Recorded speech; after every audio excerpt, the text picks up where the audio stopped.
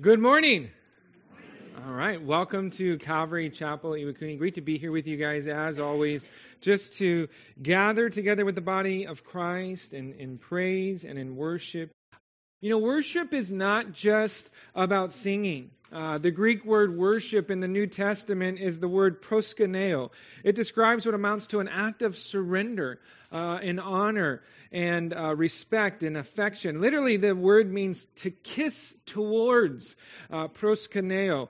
But the implication involves just a bowing before someone, of prostrating yourself before someone in great reverence, throwing kisses towards them out of great respect and adoration. And so we worship God through singing praises to Him, but we also worship God through the study of His Word.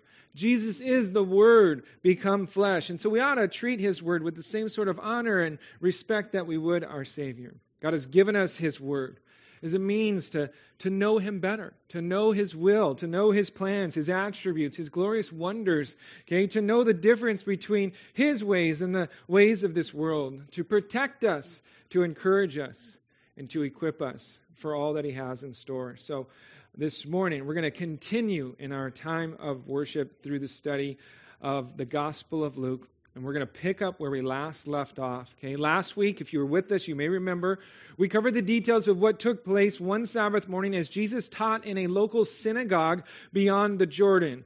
While gathered to teach in the synagogue, Jesus encountered a woman there who had a spirit of infirmity for the past 18 years. She was bent over at the waist, doubled over, unable to stand up straight. Jesus, if you guys recall, He saw her, He called her, and He touched her, okay, loosening her bond, her infirmity, and the bond that Satan had upon her. Immediately she was made straight. She glorified God. It was a glorious day. This woman who had been held in bondage for 18 years was miraculously healed by Jesus, set free on the Sabbath, but not everybody was happy about it. The ruler of the synagogue was actually filled with indignation because Jesus had healed on the Sabbath. In our study, we noted how this religious man was bound up in legalism. He was bound up in traditions of the law. His bondage was worse off than that of the woman. While the woman suffered from physical bondage that was plain to see, this man suffered from a spiritual and inner bondage of the heart and the mind that he was oblivious to.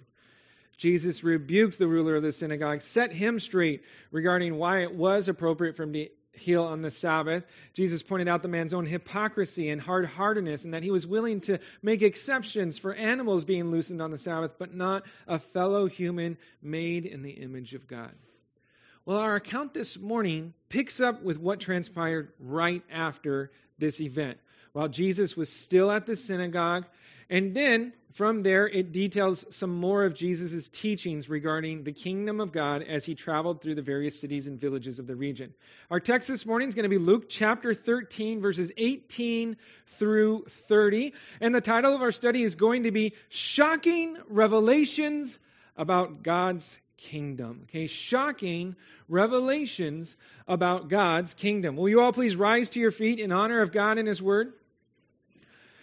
I'm going to read through our text this morning in its entirety, and I'll be reading from the New King James Version of the Bible. If you're reading from a different translation, I want to encourage you, do your best to follow along. Luke continues detailing the events of that Sabbath morning with the following in verse 18. Then he said, referring to Jesus, "What is the kingdom of God like? And to what shall I compare it? It is like a mustard seed which a man took and put in his garden, and it grew and became a large tree, and the birds of the air nested in its branches." And again he said, "To what shall I liken the kingdom of God? It is like leaven which a woman took and hid in 3 measures of meal till it was all leaven." Verse 22. "And he went through the cities and villages, teaching and journeying toward Jerusalem. Then one said to him, 'Lord, are there few who are saved?' And he said to them, 'Strive to enter through the narrow gate, for many, I say to you, will seek to enter and will not be able. When once the master of the house has risen up and shut the door, and you begin to stand outside and knock at the door, saying, Lord, Lord, open for us. And he will answer and say to you, I do not know you, where you are from. Then you will begin to say, we ate and drank in your presence, and you taught in our streets. But he will say, I tell you, I do not know you, where you are from. Depart from me, all you workers of iniquity. There will be weeping and gnashing of teeth when you see Abraham and Isaac and Jacob and all the prophets in the kingdom of God, and yourselves thrust out. They will come from the east and the west, from the north and the south, and sit down in the kingdom of God. And indeed, there are last who will be first, and there are first who will be last. That's the word of the Lord for us today. Let's pray. Father, we thank you so much for this opportunity that we have to come before you, Lord, to open up your word, Lord, to receive from you all that your word would just do in our own hearts and in our own lives, Lord, that it might encourage us and strengthen us, edify us, Lord, challenge us, perhaps even correct us if need be. And so, Lord, we want to just yield ourselves as an act of worship, Lord, just to submit ourselves to you and to your word. May we understand what you are talking about as we look at these shocking revelations about your kingdom, Lord. I pray that we would understand them. We'd understand the immediate context of them, and Lord, that we might be able to make application to our own lives, that we might leave this place having grown in our understanding of who you are and what your heart is for us. And so, Lord, we give you this time, and we need your Spirit's presence to lead and guide us. And we ask this all in Jesus' name. Amen. Amen. You may have a seat. The phrase kingdom of God is used 70 times in the New Testament scriptures and was a favorite specifically of Dr. Luke, the physician who wrote the Gospel of Luke and the book of Acts. Of the 70 times it's used, 40 of them are found in either the Gospel of Luke or the book of Acts. It's actually used 33 times alone in the Gospel of Luke, the most of any other book in the Bible. The idea of the kingdom of God was that it spoke of God's presence, His rule, His reign, how God was sovereign over all. Specifically, the notion of the kingdom of God was something that was a bit of a mystery for most. After Jesus shared the parable of the soils, the disciples came to Him and asked Him about the meaning of the parable, and Jesus said to them, "To you it has been given to know the mystery," okay, that word mystery could be understood as the secret or hidden truths of the kingdom of God. But to those who are outside, all things come in parables. You see, the kingdom of God was a mystery. It was something that had been hidden or unknown, something that could not be known without the assistance of divine revelation. A mystery in the New Testament sense of the word speaks of something that was not previously known, but was made known. It was revealed or manifested through God, His Spirit, and or His Son. In our text this morning, Jesus speaks much about the kingdom of God, and He uses this time to share some shocking revelations regarding the kingdom of God. Many people had come to their own conclusions about God's kingdom. They had settled matters in their own heart and their own mind about what God's kingdom would be like. But Jesus comes along in our text and He shakes things up a bit.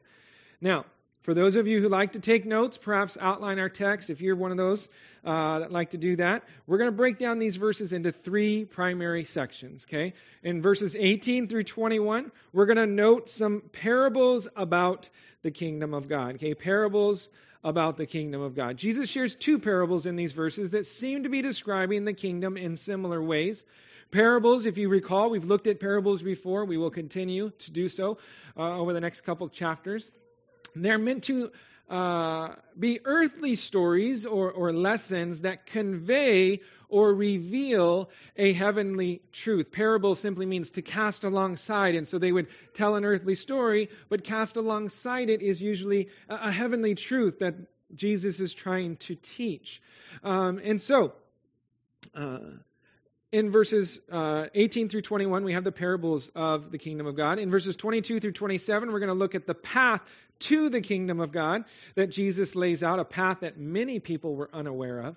And then finally, we will note some very shocking revelations regarding the people of the kingdom of God. We're going to discover that there were a whole lot of assumptions going on, assumptions that could potentially cost people their spot within the kingdom of God. So with that, let's go ahead. We'll jump into this first section dealing with some parables about the kingdom of God. We're going to take a lot of time here because we have a lot to unpack, not within the text, but just properly interpreting it. So take a look at verses 18 and 19 with me. It says, "Then he said, 'What is the kingdom of God like? And to what shall I compare it? It is like a mustard seed which a man took and put in his garden, and it grew and became a large tree, and the birds of the air nested in its branches.'" We'll stop right there. It would appear that Jesus shared this parable immediately following the event that we covered last week regarding the woman being loosed from her spirit of infirmity at the local synagogue on the Sabbath. Jesus had rebuked the ruler of the synagogue for his hypocrisy, and he put him and those who supported him to shame. The multitudes rejoiced over what had been done, and then Jesus responded with a teaching regarding the kingdom of God and how it was like a mustard seed. Jesus asked the question, "What is the kingdom of God like, and to what shall I compare it?" And he proceeded to describe a man who took a mustard seed, put it in his garden, how the mustard seed grew to become a large tree, so large, in fact, that the tree became a place for the birds of the air to make their nest in its branches. Now, to some extent, this makes sense from the physical side of things, right? We understand how to take seeds, which are small, we plant them, we water them, and then we watch them grow into, full-grown plants and or trees, right? I mean, we all kind of get that and understand that. And the thing that we need to consider is, what is the heavenly truth that Jesus is wanting to get across regarding the kingdom of God and how it is like a mustard seed? Now, as you can imagine, since we are not told the heavenly truth, Jesus is casting this parable alongside. There are different interpretations upon what Jesus is trying to illustrate. And really, there are two main schools of thought when it comes to interpreting the parable of the mustard seed. I'm going to lay them both out for you. I'll tell you which one I think it is, but I also understand that this is not a universally held interpretation, and so I will leave it to you to decide for yourselves based upon what we are able to look at. One school of thought identifies the mustard seed as the church. Okay, the church will start off very small, just like the mustard seed. It will be Jesus and his disciples that start the church. It will have a very small beginning, but then, like the mustard seed, it will grow. In fact, it will grow to a size bigger than anyone would have ever thought or even imagined possible. You see, mustard is an herb. It normally grows in the form of a plant. It could be described maybe as a bush. It can often look like a weed with bright yellow flowers on it. Here is a picture of the kind of mustard grown in Israel and other parts of the Middle East. As you can see there, that's something that you might find in a garden, as that's what's portrayed here in our parable. He goes out into his garden, he plants this. Maybe they're a couple feet high. There are actually 3 different types of mustard that we use to make mustard. Okay, this is white mustard. It's still yellow, but they call it white mustard. There's brown mustard and black mustard, but they're all yellow too, so I don't know why. But this is white mustard. This is the kind of mustard that grows in the Middle East, okay? Now, what is the heavenly truth Jesus is wanting to get across regarding the kingdom of God, how it is like this mustard seed, all right? The fact that the mustard seed grows into a tree with branches big enough for birds to nest in, it speaks of a bigger growth than what one could ever have anticipated or imagined. Okay, a tree, it pictures something that is strong and grounded. Okay, those that hold to this point of view say that this is what will happen to the church, that it will start small, but will then grow larger than anyone else ever expected it to. It will become like a tree firmly planted, grounded, and secure. And the birds, they're believed to represent the Gentiles that find security and comfort within the church. This is based upon some Old Testament prophecies of Ezekiel. In Ezekiel 31, the birds of the heaven are used to symbolize the great nations that sought protection and shelter amongst the nation of Assyria. Though the context of Ezekiel 31 doesn't support the idea of birds being a good thing, nonetheless, because birds were used to describe Gentile nations in the Old Testament, some look at this as such. And so, The overall interpretation of this parable is that the church will start out small, but then experience incredible amounts of growth, and it will provide shelter and a home for all the nations of the world. That's one way to look at it. Okay? And it's a very prominent interpretation. One if you've ever studied this before, I'm sure you've probably heard. The other school of thought starts out similarly, but has a very different implication for the latter part. The other school of thought agrees that the mustard seed is representative of the church. They also agree that the church will start out very small with the disciples, and then it will begin to grow. Now, here is where the big difference comes in. Unlike the first school of thought that suggests this parable depicts a positive growth in the church and its great impact upon the world, it sees the growth in a negative perspective. The school of thought suggests that the growth the seed experiences is an unnatural growth, that it is going to grow into something it wasn't intended to be. And this is based upon the detail Jesus gave about the mustard seed growing into a large tree, rather than what normally would grow into a bush-like plant.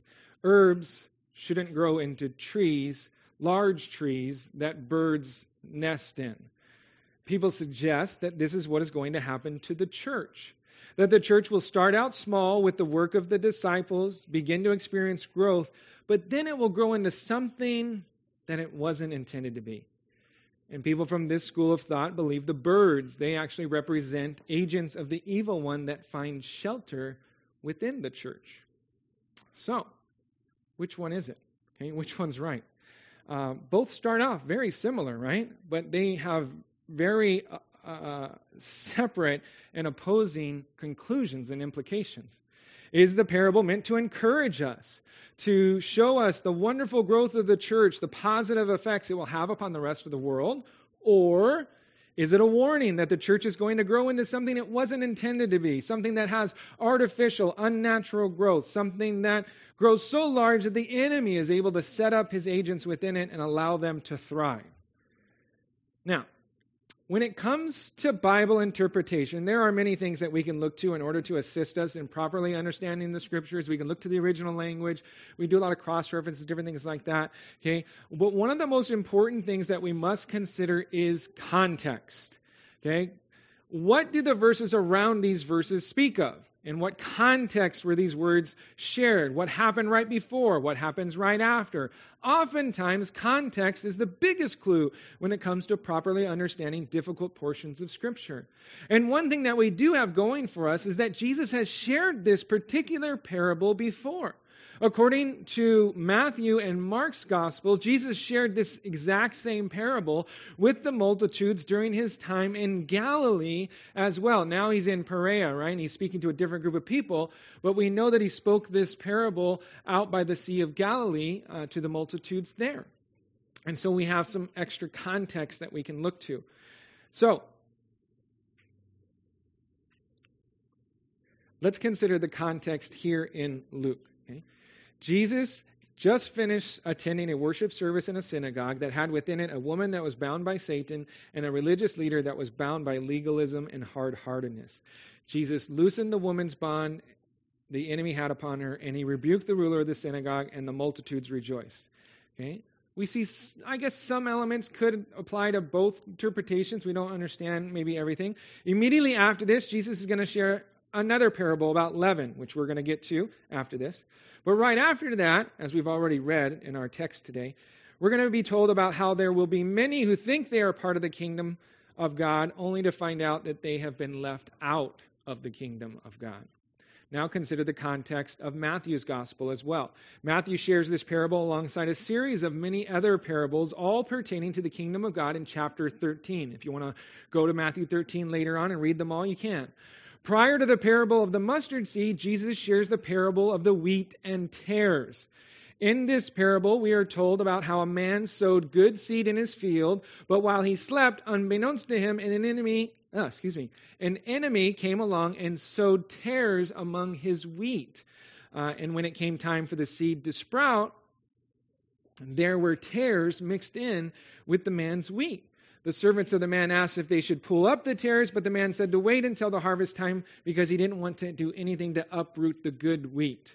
When the time for the harvest would come, the man would simply direct his servants to bundle together the tares for the fire and to gather together the wheat into his barn.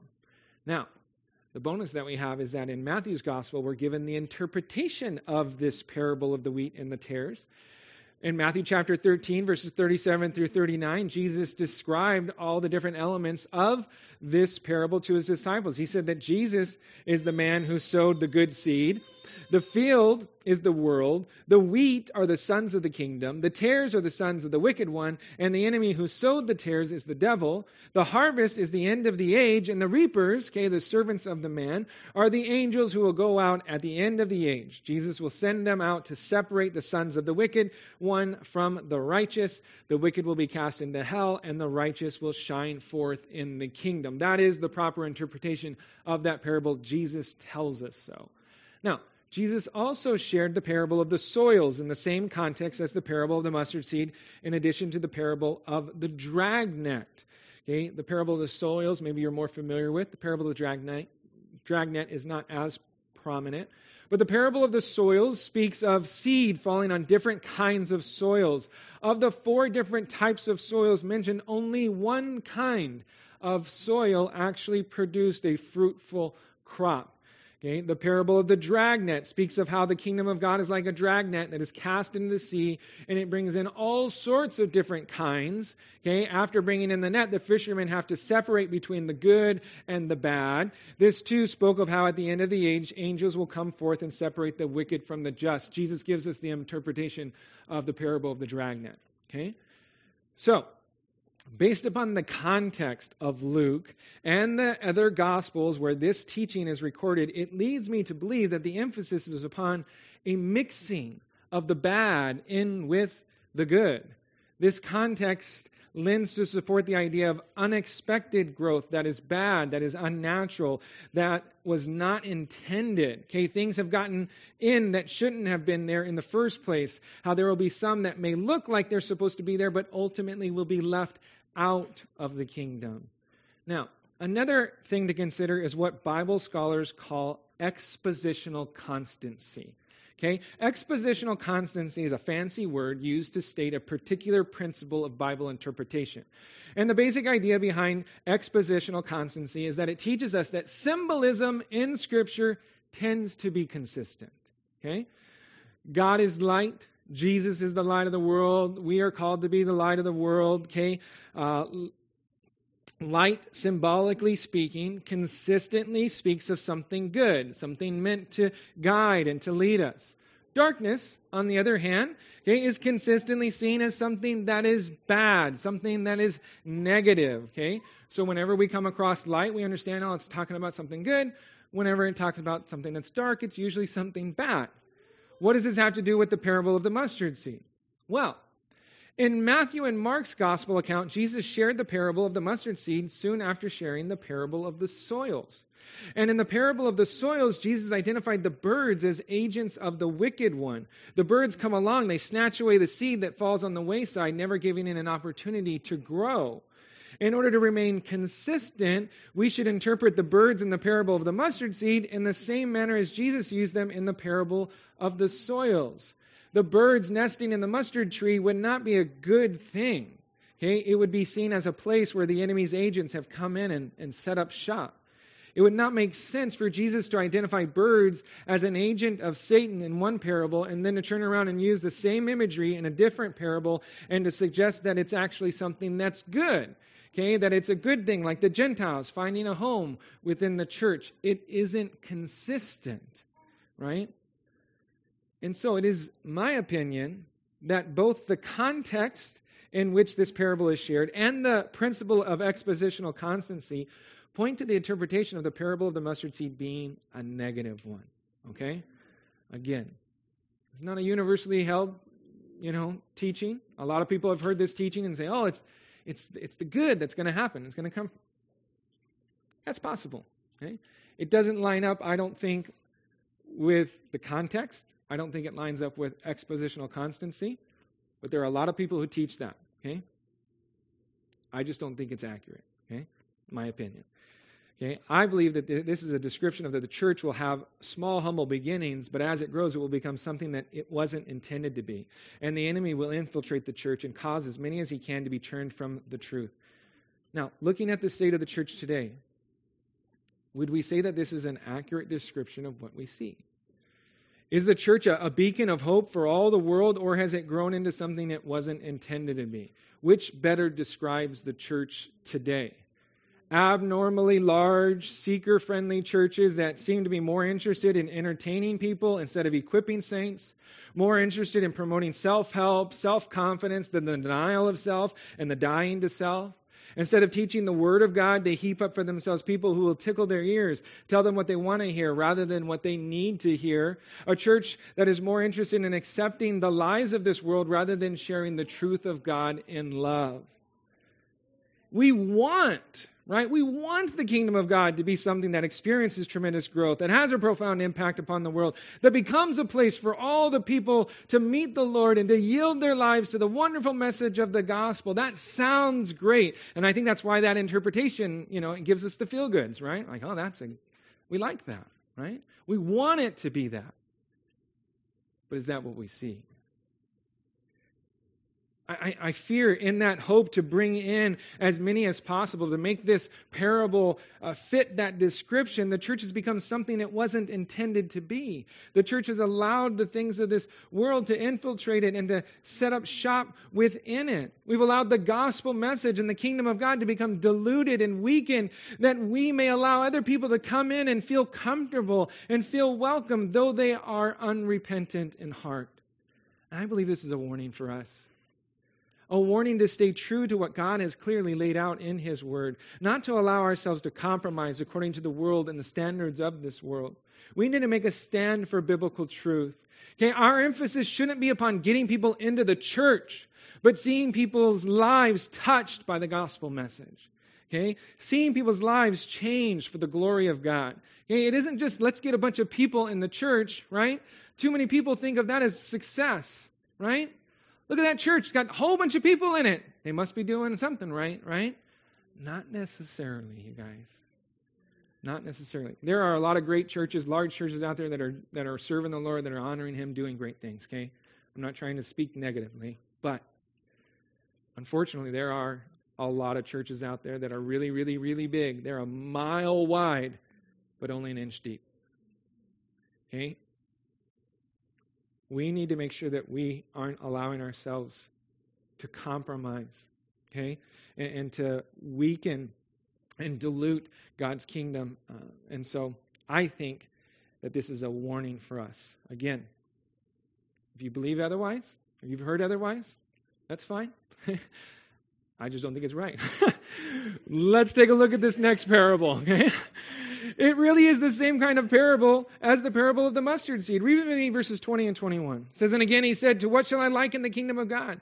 It is like leaven, which a woman took and hid in 3 measures of meal till it was all leavened.'" Here we have the parable of the leaven. Jesus said the kingdom of God is like leaven, which a woman took, hid 3 measures of meal till it was all leavened. Now we understand the earthly example, right? Again, this is a really simple thing. Leaven is yeast that's added to dough. It only takes a little bit of leaven to permeate a large measure of flour or dough, and given enough time, the yeast will spread, working its way throughout the whole loaf of bread. Makes sense. We all understand that truth. But what does this have to do with the kingdom of God? Again, there are 2 interpretations that revolve around the same idea presented in the parable of the mustard seed. One school of thought believes this parable is describing the kingdom of God having a small beginning, but eventually spreading and impacting the entire world. The leaven in this case would be the church, and the meal represents the world. The church will have small, humble beginnings, but eventually will spread throughout the whole world, having a positive effect upon assimilating all institutions and tribes of men into one united kingdom of the Lord. The other school of thought says the measure of meal is the church, and the leaven is sin. This line of thinking suggests that sin will be inserted into the church and end up permeating itself throughout the church. Again, I believe the context, which we've already looked at, supports a negative implication regarding these parables. It is shared in connection with the parables of the wheat and the tares, the dragnet, the parable of the mustard seed, the parable of the soils. Also, there is expositional constancy and the repeated use of leaven in symbolism. Leaven, you guys, is nearly always used in a negative sense throughout the Scripture. Okay, Jesus used leaven to picture hypocrisy in Luke chapter 12, verse 1. We just looked at that a few weeks ago, right? Jesus used leaven to describe the false teaching of the Pharisees in Matthew chapter 16, verse 12. Paul used it to picture carnality in the church in 1 Corinthians 5, 6, as well as false doctrine in Galatians 5, 9. You would be very hard-pressed to find examples of leaven being used in a good sense throughout the Bible because it's just not there. Okay? Another often used item in symbolism is bread. In the Scriptures, bread is spoken of in regards to the Word of God. Our daily bread, it speaks of sustenance that we get from the Word of God. In Matthew chapter 4, verse 4, Jesus says, "Man shall not live by bread alone, but by every word that proceeds from the mouth of God." And so what we see here is an idea that the kingdom of God will be described as having leaven. Hypocrisy, carnality, false teaching, false doctrine penetrating into the Word of God. Again, I see this as a warning. Something that Jesus said to warn us about the negative influence of false doctrine and false teachers and hypocrisy and carnality, that it will try and penetrate the Word of God and His church. The Word of God has been under attack for centuries. Okay, false teachers and false doctrines have made their way into the church, have been added to the Word of God. Listen, you guys, the Word of God is sufficient. We do not need to add anything to it. We don't need to add our own ideas, our own cultural influences, whatever is popular and accepted from today's culture. Oh, we need to, make the Bible more relevant and we need to change it. No, we do not. Okay? The Word of God is sufficient for every age throughout all the ages. Okay? It does not need us to change it. Okay? And so we need to make sure that we're not changing the Word of God to make it fit what the world is saying today. It is sufficient in and of itself. Okay? We do not want to allow ourselves to compromise the Word of God, allowing false teaching, false doctrine, and the thoughts and prevailing attitudes of hearts to change the way we look at it. Well, let's continue on looking at our next section dealing with the path to the kingdom of God. Read with me verses 22 through 24. It says, "And he went through the cities and villages, teaching and journeying towards Jerusalem. Then one said to him, 'Lord, are there few who are saved?' And he said to them, 'Strive to enter through the narrow gate, for many, I say to you, will seek to enter and will not be able.'" We'll stop right there. Jesus departed from the previous location. He made his way through a number of other villages and cities, teaching along the way while continuing toward Jerusalem. And one day he was approached by a man who asked somewhat of a controversial question regarding how many are saved. How many will be in the kingdom of God? This was controversial because some rabbis taught that many or all would be saved. Some rabbis taught that all Jews would be saved. They would all be part of the kingdom of God based upon their status as God's chosen people. Okay? Doesn't matter. Okay? You're Jewish, you're in. Okay? Don't worry about it. Not all the rabbis shared this view, though. Some stated that there would be few who were saved, that it was limited to only the extremely pious and zealous individuals who lived their lives totally devoted to God. The interesting thing is that Jesus didn't answer the man directly and tell him how many would be saved. Instead of tackling this question from the hypothetical or philosophical level, Jesus brought it down to the individual level, to the practical level. Whether there were many or few, Jesus' exhortation to this man and to those who were there was to strive to enter through the narrow gate. This man needed to spend less time thinking and worrying about others and whether they would be saved and make sure that he himself would be counted amongst the saved. He needed to strive to enter in. Now, I need to be very careful here. Okay? Because one could hear this and think that our salvation is based upon our works, that it's based upon us striving to enter in, based upon our own energy, our own efforts. But that is not the case. That is not what this is teaching. The reason a person must strive is not because Jesus makes it hard to come to Him, but because the world makes it hard to depart from it. Coming to Jesus will mean leaving behind the world and the things of this world. There is a cost associated with following Jesus. It involves repentance. It involves turning from our old sinful habits. And this can be difficult to do, nearly impossible in and of our own strength. And that is why we need to come to the Lord. And we need to place our hope and faith in Him and allow His Spirit to empower us to live the kind of life that He desires for us. Jesus actually promised to empower us with His Holy Spirit. Jesus said, "You shall receive power when the Holy Spirit has come upon you." We would have power to be witnesses for God, to live for Him. Paul writes of this power of the Spirit strengthening us in his letter to the church of Ephesus. He writes to them, praying for them, that Jesus would grant them, according to the riches of His glory, to be strengthened with might through His Spirit in the inner man, that Christ may dwell in your hearts through faith, that you, being rooted and grounded in love, may be able to comprehend with all the saints what is the width and length and depth and height, to know the love of Christ, which passes knowledge, that you may be filled with all the fullness of God. You see, it isn't easy to live for the kingdom, but God promises to give us what we need through His Spirit. We're not left on our own to try and work this out in our own strength and our own power. He gives us His Spirit that we may know the love of Christ, and that we might be filled with the fullness of God and have the power to live the kind of life to bring Him honor and glory. Jesus said that many will seek to enter and will not be able.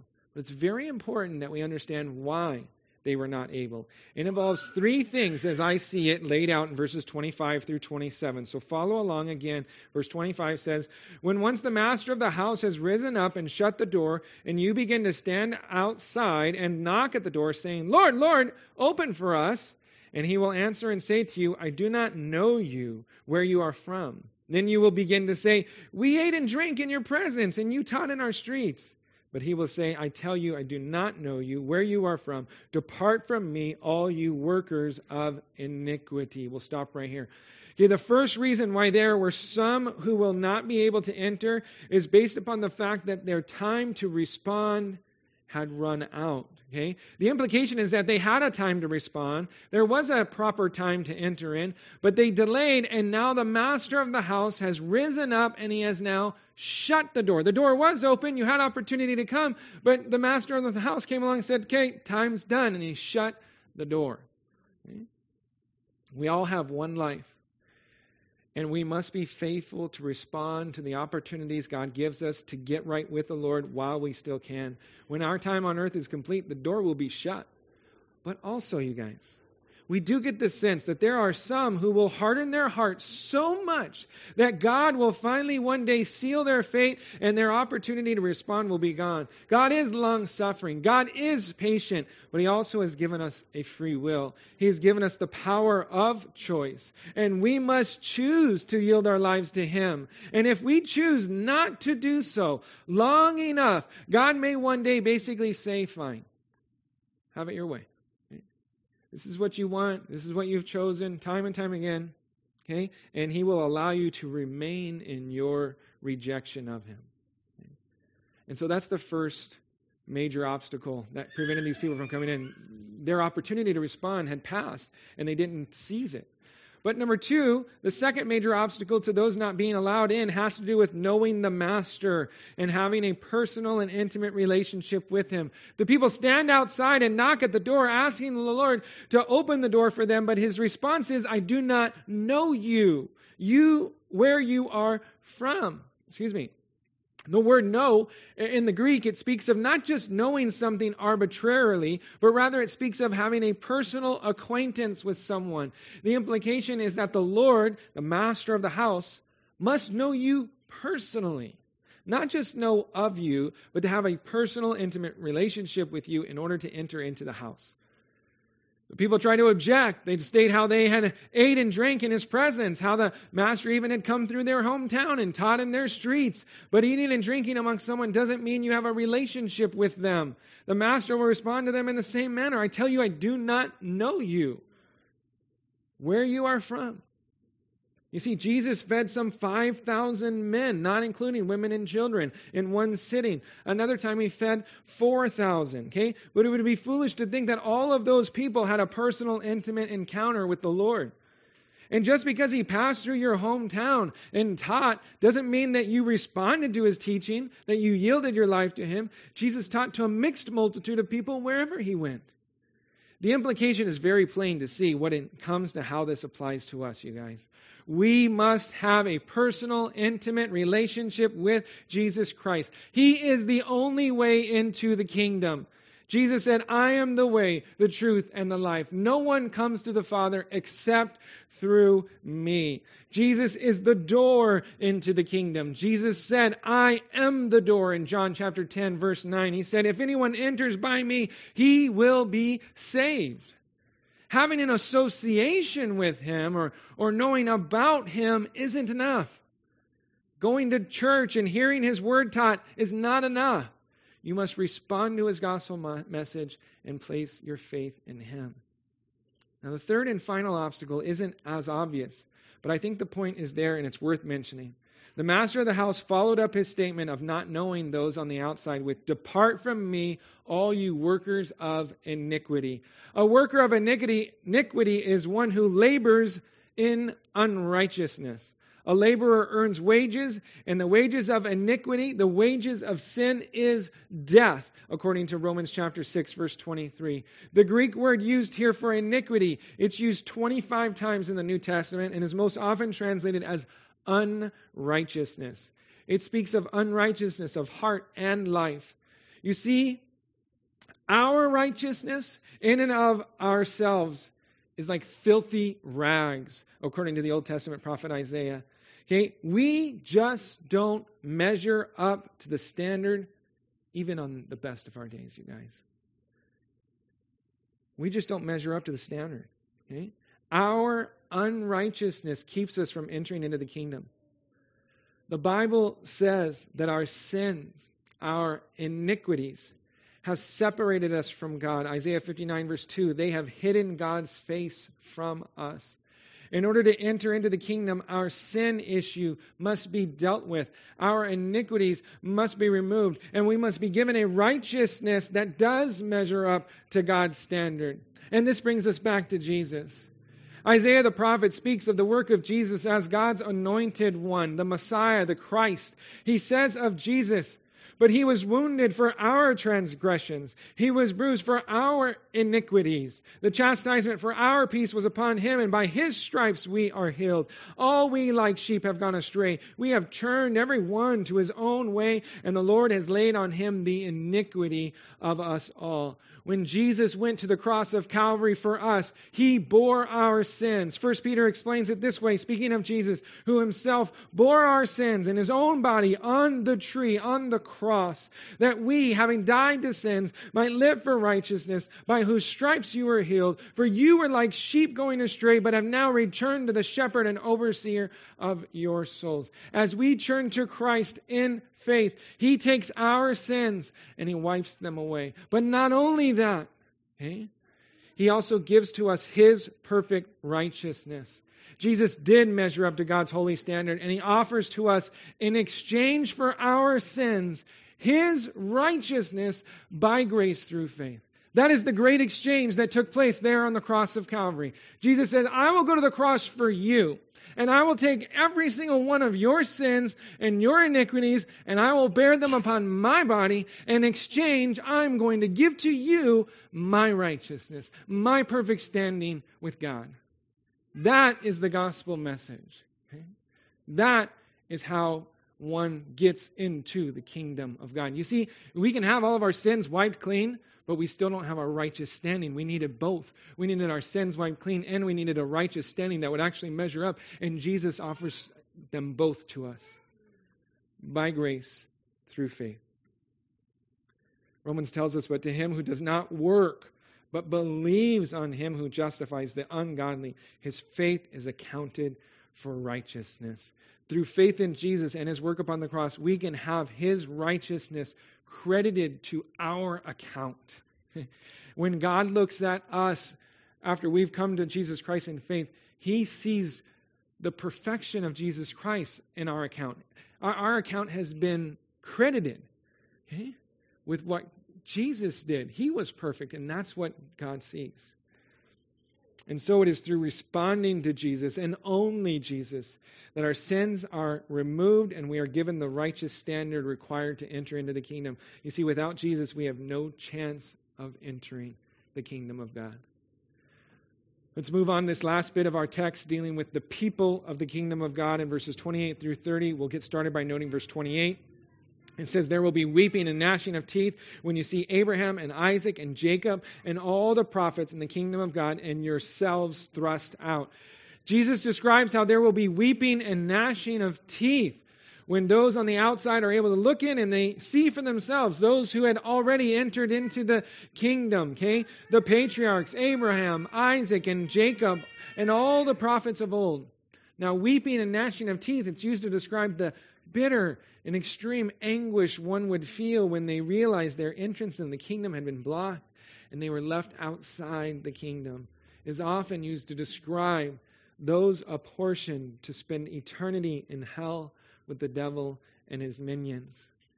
This, you guys, was a very pointed word towards the Jews who looked to their relationship and their association with the patriarchs as their ticket into the kingdom. You see, many of the Jews believed that they would simply be grandfathered in, so to say, based upon the fact that they were from the line of Abraham. We're the descendants of Abraham. Of course we're going to be in God's kingdom, okay? We're God's chosen people. Right? They thought that was enough to get them in. But it wasn't. And this would be quite a shock to hear such a thing to all the Jews who were hearing Jesus' teaching. And I think for us today, there are some who think that simply because their mother or their father or their grandparents or their spouse are believers, that it will be enough for them to enter into the kingdom. But such is not the case. It does not matter what your mother or what your father believes. It does not matter what your grandparents believe. It does not matter what your spouse believes or anyone else for that matter. What do you believe? Okay? Have you placed your hope and faith in Jesus Christ alone? That is what will matter when it is all said and done. Nobody is grandfathered into the kingdom. Okay? I'll let you in on a secret. God doesn't have any grandchildren. Okay? He only has sons and daughters. Abraham and the patriarchs, they entered into the kingdom according to faith. We read about how Abraham was credited with righteousness just this last Wednesday night in our midweek study through the book of Genesis. In Genesis chapter 15, verse 6, it states, and he, speaking of Abram, his name hadn't been changed to Abraham yet, Abram believed in the Lord and he accounted it to him for righteousness. Abram was credited with the righteousness of God through his belief in the Lord, through his faith. You see, the true sons of Abraham are those who come to the Lord by faith. Galatians tells us, therefore, know that only those who are of faith are sons of Abraham. And the Scriptures, foreseeing that God would justify the Gentiles by faith, preach the gospel to Abraham beforehand, saying, in you all the nations shall be blessed. So then those who are of faith are blessed with believing Abraham. And this brings us to the final verses of our text this morning, verses 29 and 30. Follow along. We'll wrap this study up. They will come from the east and the west, from the north and the south, and sit down in the kingdom of God. And indeed, there are last who will be first, and there are first who will be last. When Jesus speaks of people coming from the east, the west, the north, the south, to enter into the kingdom of God, it is speaking about the Gentiles. This would have been seen as a huge slap in the face to some who were amongst the multitude that day. Okay? For Jesus to suggest that there will be Jews who are left out of the kingdom and that Gentiles would be let in was completely contrary to what most all of the Jews believed. Remember how I mentioned that there were two schools of thought out there when it came to the rabbis and who would be saved? Right? Those who would enter the kingdom. One school of thought was that all of the Jews, regardless of their faith, their deeds, their actions, and any other thing, would be granted access into the kingdom. That all the Jews would be saved simply because of their standing as God's chosen people. But the other school of thought was that there would be very few who would be saved, that only the super zealous, super religious observance of the law would make it in. Okay? When talking about those two, these are sects of Judaism, right? These were Jews who said, no, we're the really holy people here, right? Within the group of the Jews. Of course, this would would imply an exclusive membership of God-fearing Jews only. Most Jews despised Gentiles. They saw them as unclean. They saw them as unfit for the kingdom of God. And so whether you were from one school of thought or the other, this idea of Jews being excluded and Gentiles being included, that would come across as a huge shock to either group. Jesus concludes his teaching by stating how there are last who will be first and there are first who will be last. And I think the implication is that there will be quite a few surprises when it comes to those entering into the kingdom of God. Those whom you would assume to be first, to be prominent within the kingdom of God, will be last. Those whom nobody really knew about, those who were not considered to be much, they will be first. You know, I think in our own minds, perhaps we have an idea of who will be first in the kingdom of God, the giants of the faith, those whom God used to impact the lives of countless people for the kingdom. You know, I think of like Billy Graham. I'm like, oh man, he's going to be up front, right? Like he's going to be like right here. And you know, there's certain people that we just think, right? Oh yeah, they'll be up there for sure. But there's going to be some surprises when we get to heaven. I believe there will be a number of people whom we don't readily recognize, people who served God outside of the spotlight, people who faithfully served the Lord in the background. God will reward their faithful service. And those who seemed insignificant will be seen as some of the most significant in God's kingdom. And I think the application for us is easy to see. You guys, let's faithfully serve the Lord and one another, whether in the spotlight or in the background, knowing that the God who sees will properly reward all of his saints. Okay? None of our work for the Lord, none of our work for the kingdom goes unnoticed. Okay? Galatians 6 states this, and let us not grow weary while doing good, for in due season we shall reap if we do not lose heart. Therefore, as we have opportunity, let us do good to all, especially to those who are of the household of faith. May we serve our Lord and one another faithfully and with the power and strength that God provides through his Holy Spirit. Amen? Amen. Let's pray. Father, we thank you for your word and the opportunity that we have to open it up, to allow it to mold and shape us into the image of your Son, Jesus Christ. And Lord, I know we looked at a portion of Scripture here that can be a bit confusing, and there's been different interpretations. Lord, I pray if there's anything that I said that's not of you, Lord, that you would just strike it from our memories, Lord. But Lord, I pray that everything that was of you, that we would take to heart, that we'd allow it to mold it and shape us. Lord, that we will make a stand for you, Lord, that we would not compromise. Lord, that we would be a church that proclaims your love, that proclaims your truth, Lord, and does so unashamedly. And Lord, I do ask that we would be busy about your kingdom, that we would be servants of the kingdom, bringing honor and glory and spreading your kingdom as you would see fit. And so, Lord, give us a heart after your own heart, Lord. Give us a heart to see as you see. Give us a heart to share the gospel message with the world around us. We thank you for Jesus Christ. We thank you for the great exchange that took place upon the cross of Calvary, how he took our sins upon himself and in exchange gave to us his righteousness, Lord. And now we can stand before you. We can boldly come before you because of the righteousness of Christ that's been accredited to our account. We give you praise, honor, and glory for that, Lord. We know that it is not of ourselves. It is only by grace through faith. So, Lord, we thank you for that. We praise you for that. It's in Jesus' name we pray. Amen.